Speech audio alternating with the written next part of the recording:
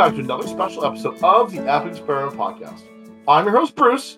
This is episode 137.5, and I'm on the line once again with Lux. Lux, how are you tonight? How you doing? I am doing just fine. I am getting ready for tomorrow. And what, pray tell, is happening tomorrow, my friend? Oh, it's release day for March of the Machine. Oh, is it ever?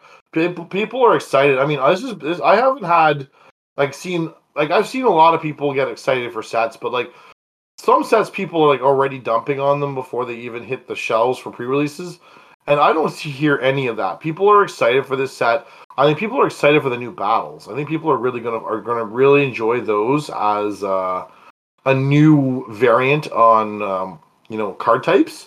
So I think people are really excited, and I think are you excited for the team up cards with where the various planes are fighting the Phyrexians? Oh, big time. And I think you already know which one I'm going to be going after. Well, if I had to guess, just looking at all the various options, I would have to say you're probably going for. Let me just have a quick look here. I'll pull up a little list of all these. I'm going to be honest. I think you're probably a Thalia and the Gitrog monster guy. Personally, I don't Yep. know. It was either Yep. that or Zamone and Dina. I think those are the two where I think you would end up. Yeah. Um, I think Black Green X is something that you're very comfortable with, and so I could see either Thalia and the Gitrog monster or Zamone and Dina being cards that get you. I've got you already trying to brew up stuff. On my end, I'm pretty excited for Yargle and Multani, which is kind of a little silly, but I'm also interested in I think which one was it? It was Inga and Essica, which I think I'm pretty interested in that one as well too. But there's a whole bunch of cool new legends, lots of great new cards to build with. Did you see they got a new Pelucranos card? And I did. There's, And I'll tell you, it's like I said previously, this is why I have not been able to build Netheroi yet. Every time I yeah, get around to building the deck, it just gets new stuff. well, Pelucranos doesn't go in your Nethroi deck. Pelucranos is now very clearly at the helm of a green white Hydra's deck because it's pretty cool. But I think like 3 mana 4/5 with reach is like just a ridiculous rate on a card, and then you get to flip it over and do more things. I'm like, well then, that just seems hilarious. Anyway, lots of great cards. There's a new Ayara, there's a new Glissa, and the new art on Glissa is cool. Have you seen that? Yeah, I I haven't seen have. the art on that. That's cool art. Glissa looks sick. Wah. Anyway, cool And let stuff. me People tell you, are gonna be. yeah, Oh, go let ahead. me tell you, this set, and let me tell you, Chef's Kiss, there's a lot of spicy cards in it. And not always like crazy powerful, just interesting things to play with. And Yeah. I'm really excited to see some of these cards. And there's some really cool reprints too that have got reprinted. So if I remember right, there's like a Monastery Mentor, which is always good. I love seeing Skittering Surveyor come back. That's probably bodes well for the draft format. And you know what? Even so, Skittering Surveyor is a surprisingly useful little card in Commander. Like if you need a Pilgrim's Eye or a Skittering Surveyor in your list, like it's nice to have it back. And then Stoke the Flames is just a good piece of removal, so I'm happy to see that. And Vanquish the Weak has always been just a really useful piece of removal. So I think there's lots of interesting things and some good preprints and some fun new cards and lots of commanders. So there's lots to enjoy, and I hope people go out this weekend and really do enjoy the pre-release and have fun playing paper Magic with your friends at a store. So Lux, we wish you all the best here and having fun playing slinging cards with your friends tomorrow when you go when you go to the pre-release, and hopefully you pull something cool and spicy to tell us all about next week. Yep. And I will make sure and I keep track of the deck that I build. Sounds good. Excellent. All right, let's get the show underway. So, if you like what you're hearing, folks, you can find all of our content available at thelotuscouncil.com. That is the home on the internet. You can also find it circulating on a bunch of different Discord servers. You can find us on Twitter and everywhere else. If you need to get a hold of us, please check the show notes for how to reach out to us. We'd love to get mail from our audience. We'd love to hear from you guys some more. All right, garbage or great. We got 2 cards today to talk about. So, are you ready, Lux? Let's get Yep. ready to get your card evaluation on. All right, the first card is called Foster. 2 green for an enchantment. Whenever a creature you control dies, you may pay 1. If you do, reveal cards from the top of your library until you reveal a creature card. Put that card into your hand and the rest into your graveyard. So, what do you think about this card, my friend? I mean, this seems like another one of those cards that goes in a very specific type of deck, and that type of deck is Graveyard Strat. Yeah, so I could definitely see this sort of going into a deck that's got a heavy graveyard themed. I'm personally of the opinion that this card has probably been passed over. Like, the power creep is real. Like, this was printed in, let's see, what year was this printed? This was printed in the Commander 2013 printing. So it was printed actually in 2012 because I remember it would come out in the November of the year previous, just in time for the holiday season. So this is now like a 10-year-old card, and we've had a lot of better things that have come to play. However, there could be applicability for this card, right? It's not totally unplayable, is it? No? No, it's not. So, so let's imagine a scenario, audience, and this is I think is a pretty easy scenario to set up. So imagine you have a Colossal Dreadnought in play, 6 mana, 6/6 trample, big old thing, right?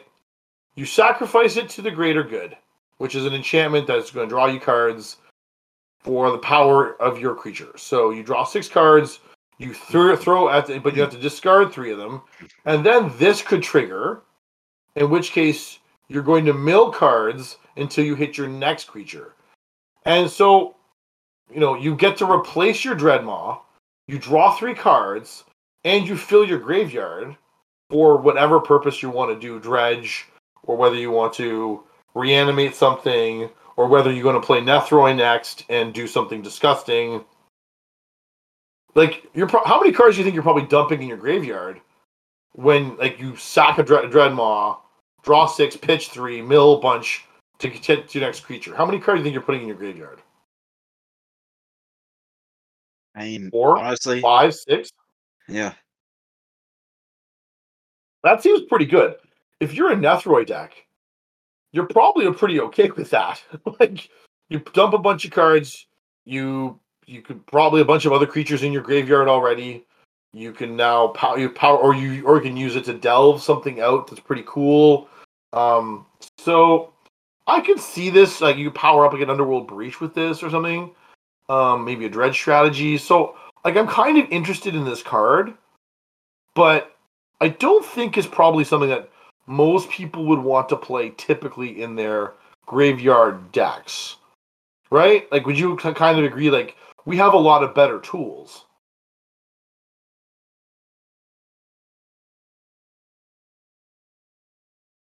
What do you think? Yep. Yeah. So, I really do think this has got some there's some decent. It's got some applicability. I don't think it's great.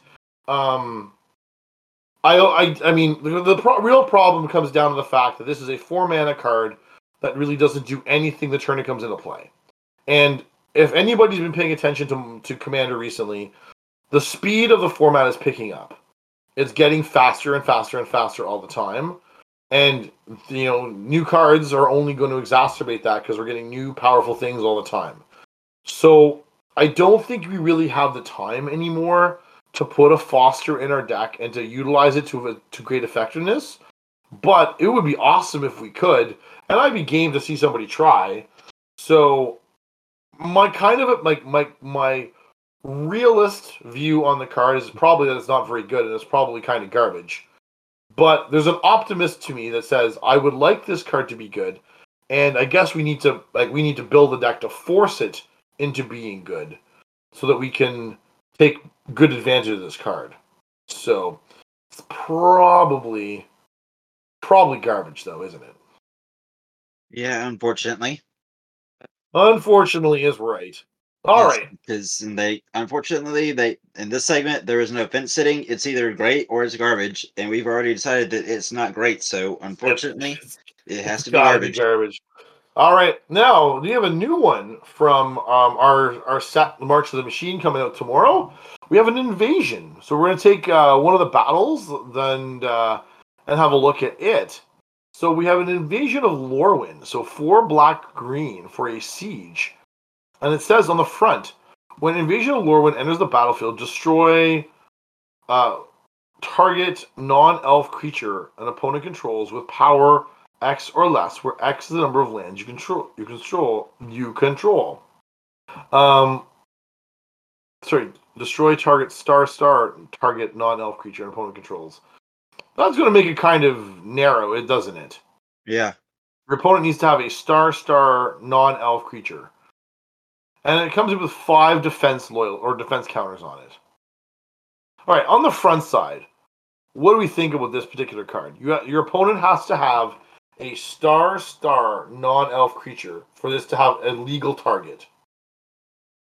Yeah, they honestly they that's not very good because they what are the odds that your opponent's going to have a creature that meets that condition? Yeah, I kind of feel like this is probably a dud on this side. So let's flip it over and see what happens. If you can take off the five defense counters, you get winnowing forces.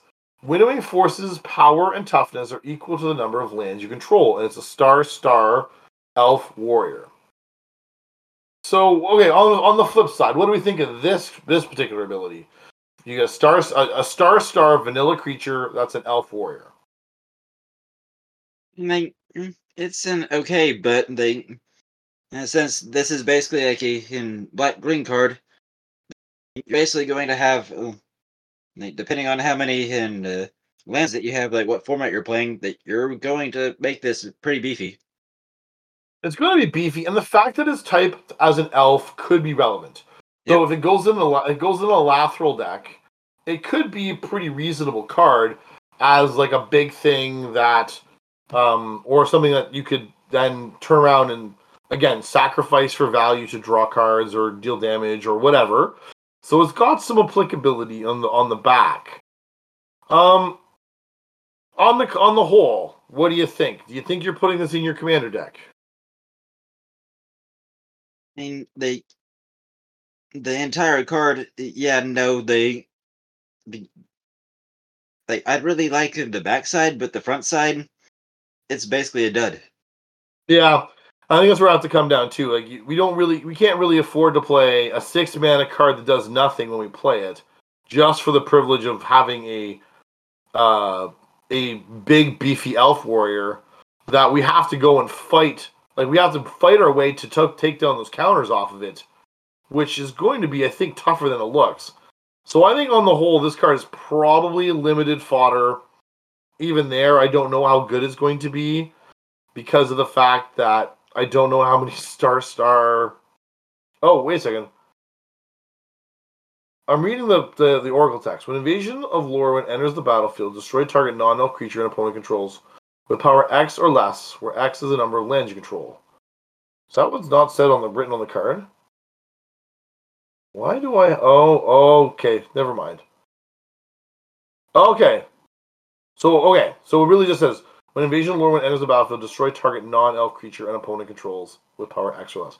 That makes it more playable. Oh, so like we've just completely misread the card. Yeah, Like reading the literally card. like the star symbol on it, and they made it confusing. It did. If you an audience, I mean, if you can read go have a look at the card in the show notes. You're gonna have a look and see on the front side where the star comes in. It comes right after the word destroy, and so it's unclear if it's part of that text box or if it's indicating what's on the back. So we're reading the Oracle text here, and then all right. So if it's going to destroy something, that's playable. It may be it may be something like a Lathril deck could use. It still only goes in a black green elf deck, doesn't it? Yep. But Yeah. hey, no, they sometimes black green elf decks can be popular. Oh, Lathril is a very popular black green elf Yep. deck from Kaldheim, so very popular, and There's lots of people who like to play it. Now, something on this card caught your attention. What was it that caught your attention? And what I was in a pay to was the flavor text for Winnowing Forces, because I was just reading that and I just laughed. All right, so let's read the oracle the flavor text.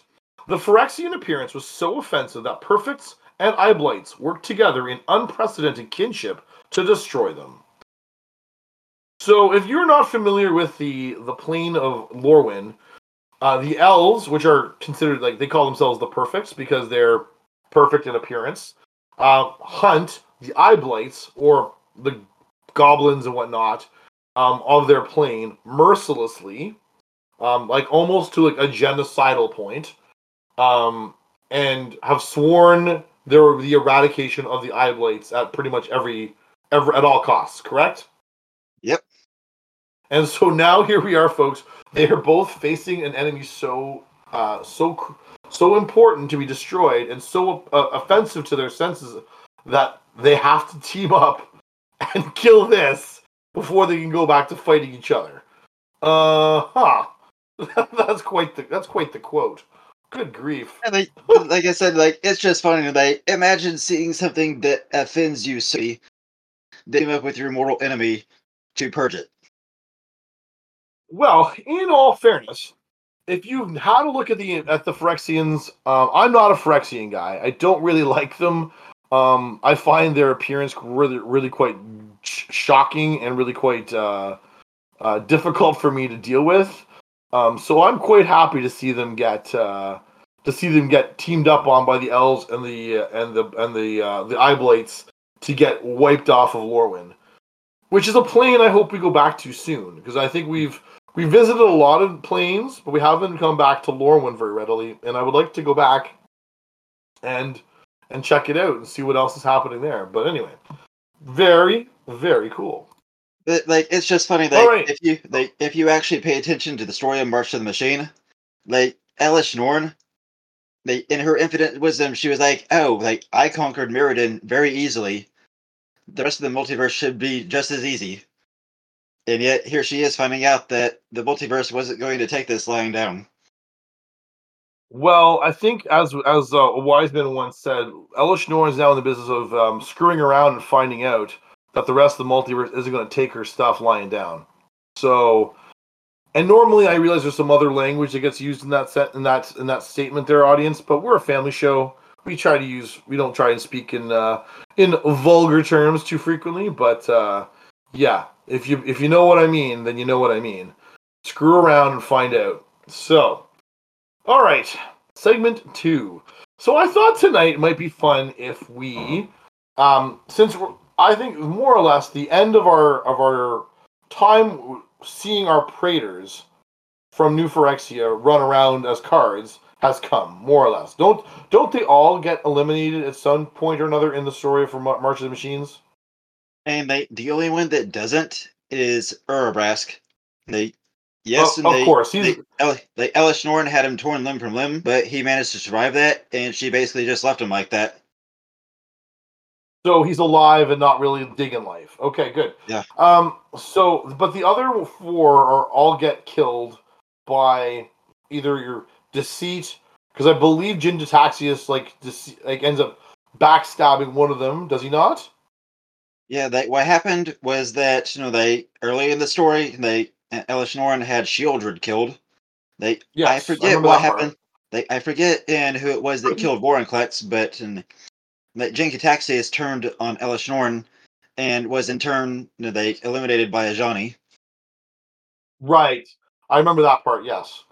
Yeah. So, and then and Elish Norn gets killed by Karn, right? Well, it's it's a group effort between Karn, and Elspeth. Right. Right. And so So basically, the only one left standing is basically Urabrask, and he's basically limbless. he's not really standing so much as he's lying on the ground limp in a puddle. So, more or less, our Praetors that we've grown to know and love have been dispatched with one way or another. So we now thought we'd go back and look at them all over their multiple printings and think about which one is the best and rank them from worst to best, and try and sort of get a sense for where our beloved Praetors stand in terms of the ranking of the Praetors. So let's start off with what I think is the fifth Praetor and the least powerful of all the Praetors is Urabrask. So we have three versions of him. We have Urabrask the Hidden, Urabrask the Heretic Praetor, and then Urabrask and the Great Work from March of Machines. Now, I think everyone sort of could agree that Urabrask the Hidden, which was the Urabrask from the original visit to New Phyrexia, was probably the weakest of the five Praetors by a fairly wide margin. It was the only one that was easily castable, but it had the most limiting effect on the battlefield, and was okay, but not great. And then we got Urabrask Heretic Praetor, which again was an okay card. It did some interesting things, but was hardly what we had already seen Vorinclex, we'd already seen Jin-Gitaxias. So to see this Urabrask in this new incarnation was again a little bit of a letdown.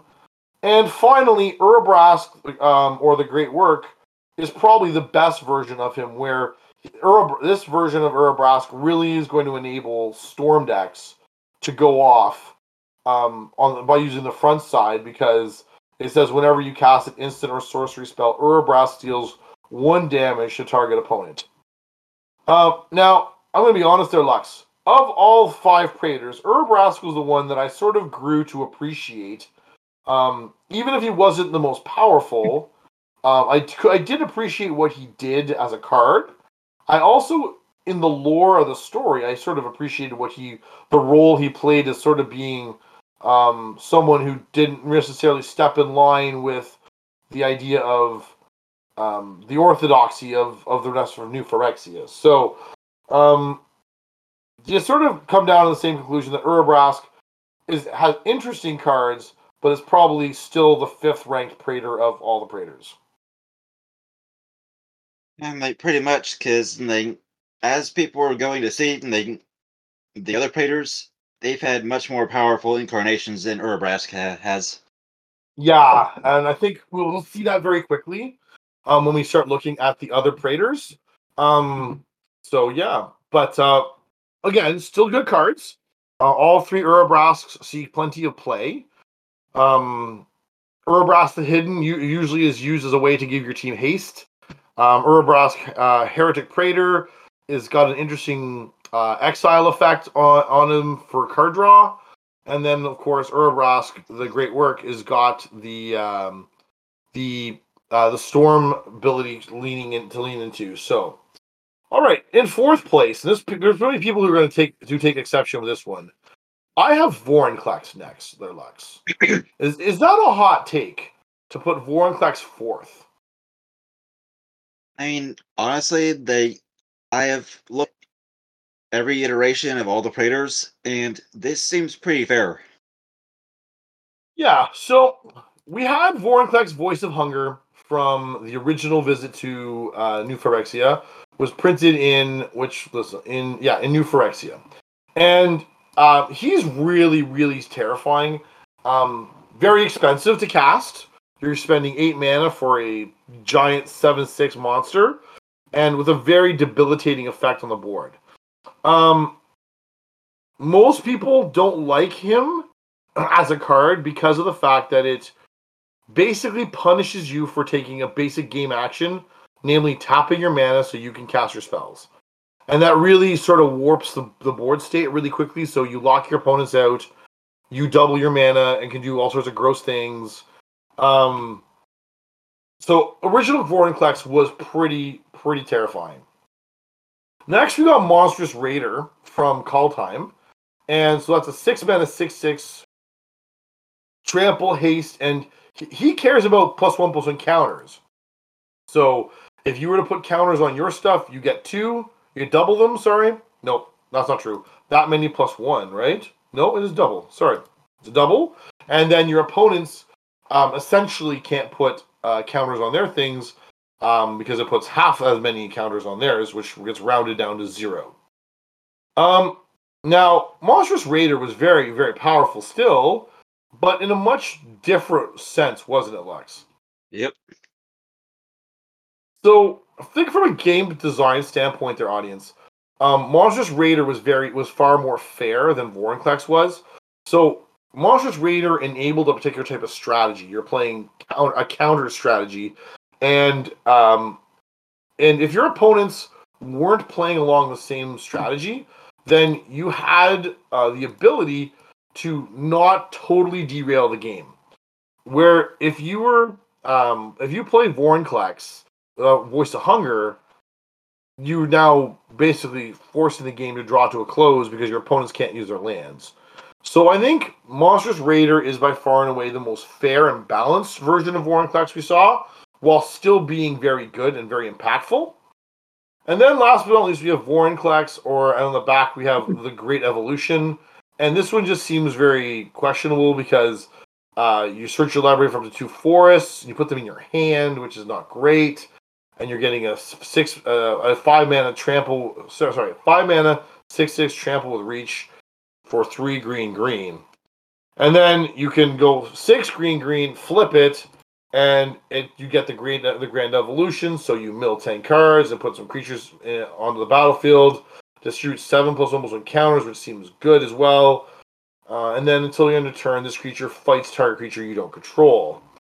But the backside, while is appealing, you got to get to the front side, and the front side is is good, but I'm not as excited for it as I find some of the other ones are.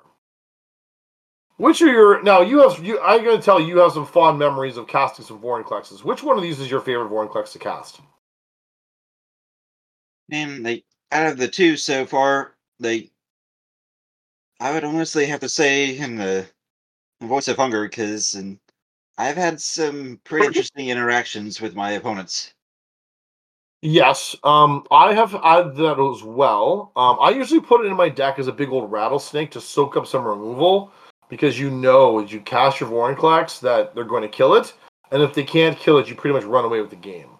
So I agree. I think Voice of Hunger is probably the most impactful one. I've never cast a Monstrous Raider in paper, so I don't know. And we'll see in time whether this Vorinclex has got the Grand Evolution on the back is going to be as impactful. But I feel like spending 8 mana to flip it is really going to be prohibitive and making it hard to use that effectively. Yeah, but let me tell you, the Voice of Hunger, I won't mention the words that were said, but let me tell you, my opponents, the roll, and it was saltier than your average Call of Duty lobby. Fair enough. All right, let's move on to number 3. Number 3, we have Shieldred. So Shieldred had Shoulder the Whispering One, who is a particularly scary Praetor. So she's 5 black for a 6/6 swamp walking Praetor. And at the beginning of your upkeep, return target creature card from your graveyard to the battlefield. And then at the beginning of each opponent's upkeep, that player sacrifices a creature. So it's an abyss for your opponents and a reanimation spell for you on a giant 6/6 swamp walking monster. And she was good. No doubt about it. Then the next iteration was Shoulder the Apocalypse from Dominaria United. And she's 2 black, 4/5, Death Touch, and she punishes your opponents for drawing cards. They lose 2 life, and you gain 2 life whenever you draw a card. And last but not least, we have Shieldred, and on the flip side, we have the Scriptures. This was one people may not have read. So 3 black, legendary creature Praetor. She's 4/5 with Menace. When Shieldred enters the battlefield, each opponent sacrifices a non-token creature or planeswalker. 4 and a black, exile Shieldred, then return it to the battlefield transformed. So we flip it over, and it turns into the True Scriptures. For Chapter 1, for each opponent, destroy up to 1 target creature or planeswalker that player controls. Chapter 2, each opponent discards 3 and then mills 3. And then 3, put all creature cards from all graveyards onto the battlefield under your control. exile the true scriptures, then return it to the battlefield. So that's like Dark Rise of the Dark Realms on a card. So they're all pretty good versions of Children, are they not? Yes, they definitely are. So OG Children, like the Children Whispering one, is very, very powerful.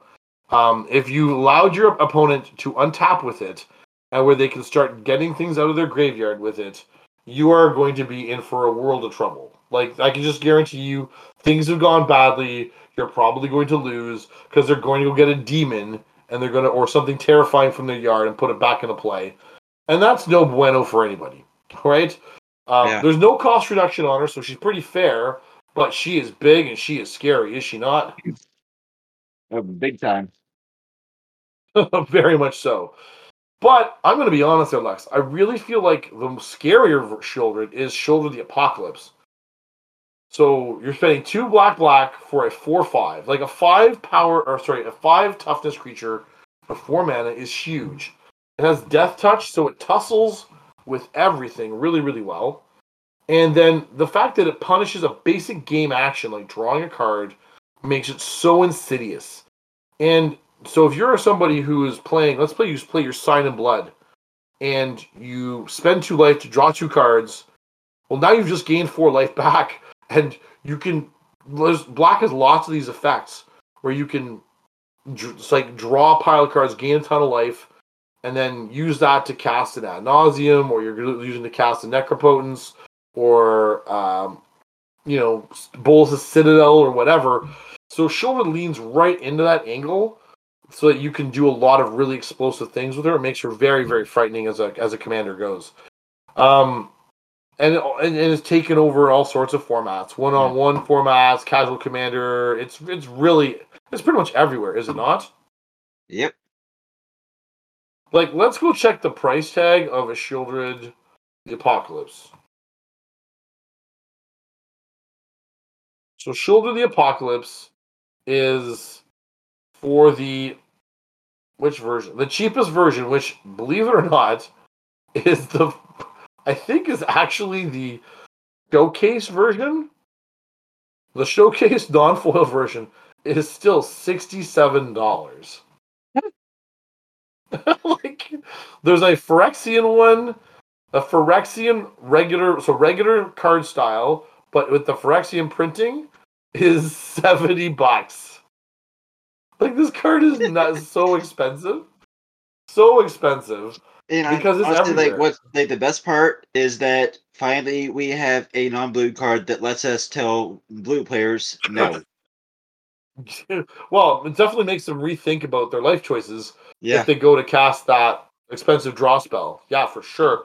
Like you could very easily have a player with a Rhystic Study take 8, 10, 12 damage in a turn cycle of the table, like no trouble at all. And And so everyone will that's point really and laugh at the blue player. yeah. And then lastly, the new Shieldred, like the newest Shieldred, the one with the saga on the back. If you can get to that last ultimate, the ultimate ability, like on that saga, that's the Rise of the Dark Realms. That's wild. Like I don't know if you would have it in you to get to that stage of it, but very good. So I think all of them I think are interesting. I think Shoulder of the Apocalypse is very, very powerful and is deceivingly so.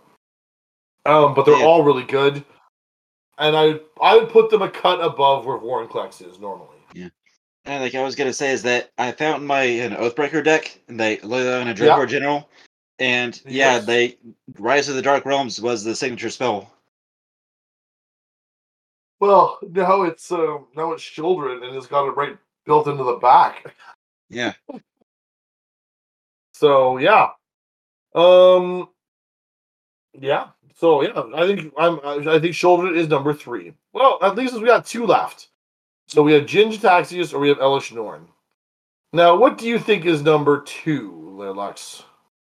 And but looking at both of the Praetors and their iterations, number 2 will have to be Jin-Gitaxias. And we're going Yeah, to I explain kind why. of you feel free. What do you why do you think Ginge Taxius has got to be number 2? And mainly for the fact that it's like I said, looking at both of them and their iterations, Elishnorn just seems way more powerful than Jin-Gitaxias is. Yeah, I kind of agree with you. Now, while I will agree that the original Jin-Gitaxias, there are very few cards that strike fear in my heart the way Jin-Gitaxias Core Augur does. All right, this one is truly a hateful card, audience. So it's 8 blue blue for a 5/4 legendary Praetor with Flash. At the beginning of your end step, you draw 7 cards. And then each opponent's maximum hand size is reduced by 7. So you could very easily, if you can protect Jin-Gitaxias for any length of time, end yourself up in a situation where you have a full grip of cards and your opponents are in top deck mode. That's a pretty much a surefire way to have the game end very quickly with you having stomped your opponents. All right. Then we saw Jin-Gitaxias next in Kamigawa Neon Dynasty with Jin-Gitaxias Progress Tyrant, who is again a very interesting card. I feel like not quite as oppressive, but still very powerful. Whenever so it says 5 blue blue Phyrexian Praetor 5/5. Whenever you cast an artifact, instant or sorcery spell, copy that spell.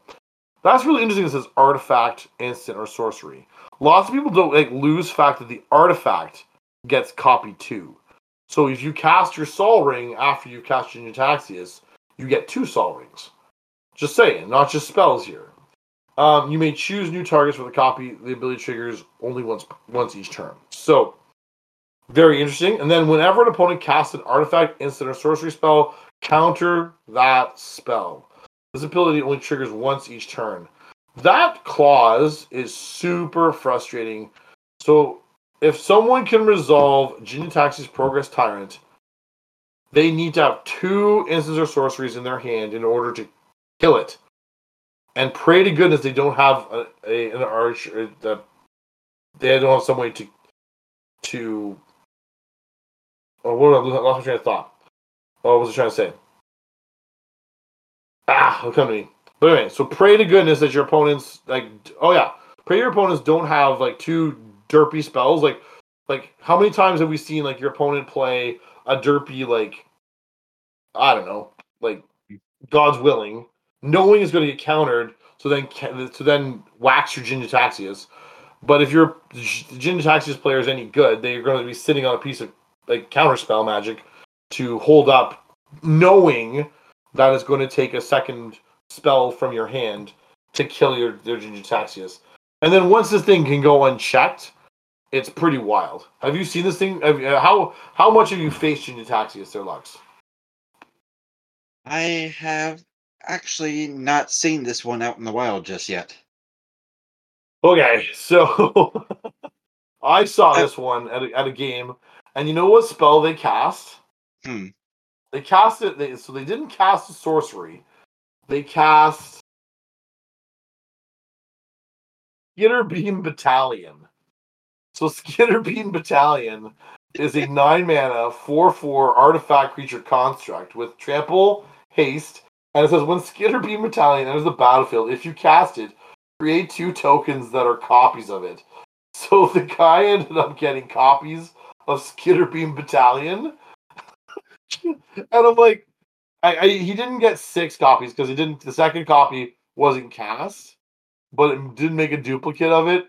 Oh, so he had 16 power and toughness, and he just ran me over. I'm like, oh, I'm dead. It was so funny. So anyway, suffice to say, the card can be very powerful. And then Jin-Gitaxias, we reviewed this a couple of weeks ago. Do you remember that, Lux? Yep. And I'm pretty sure the front side is very medium. 3 blue blue, 5/5 Praetor, Ward 2. Whenever you cast a non-creature spell with mana value 3 or greater, draw a card. I don't think that's going to be particularly how this deck wants to run if you're running Jin-Gitaxias. And then you're spending 3 and a blue to flip it, and then you get some really silly abilities. So you're drawing cards, you get a number of cards in your hand, you're returning all non-land Phyrexians to their owner's hands for Chapter 2, and then an omniscience sort of ability with great synthesis. So All good stuff. I definitely think it's probably the weakest of the three. But I think how terrifying Ginny Taxius was as the core augur, and then how seemingly abusable he was as a progress tyrant. I still have to put them ahead of where um, blue was and red was. Sorry, green, black, and red were.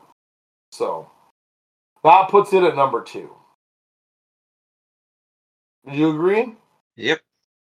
Last but not least, we have Elish Norn. Oh gosh, Elish Norn. She is a problem, isn't she?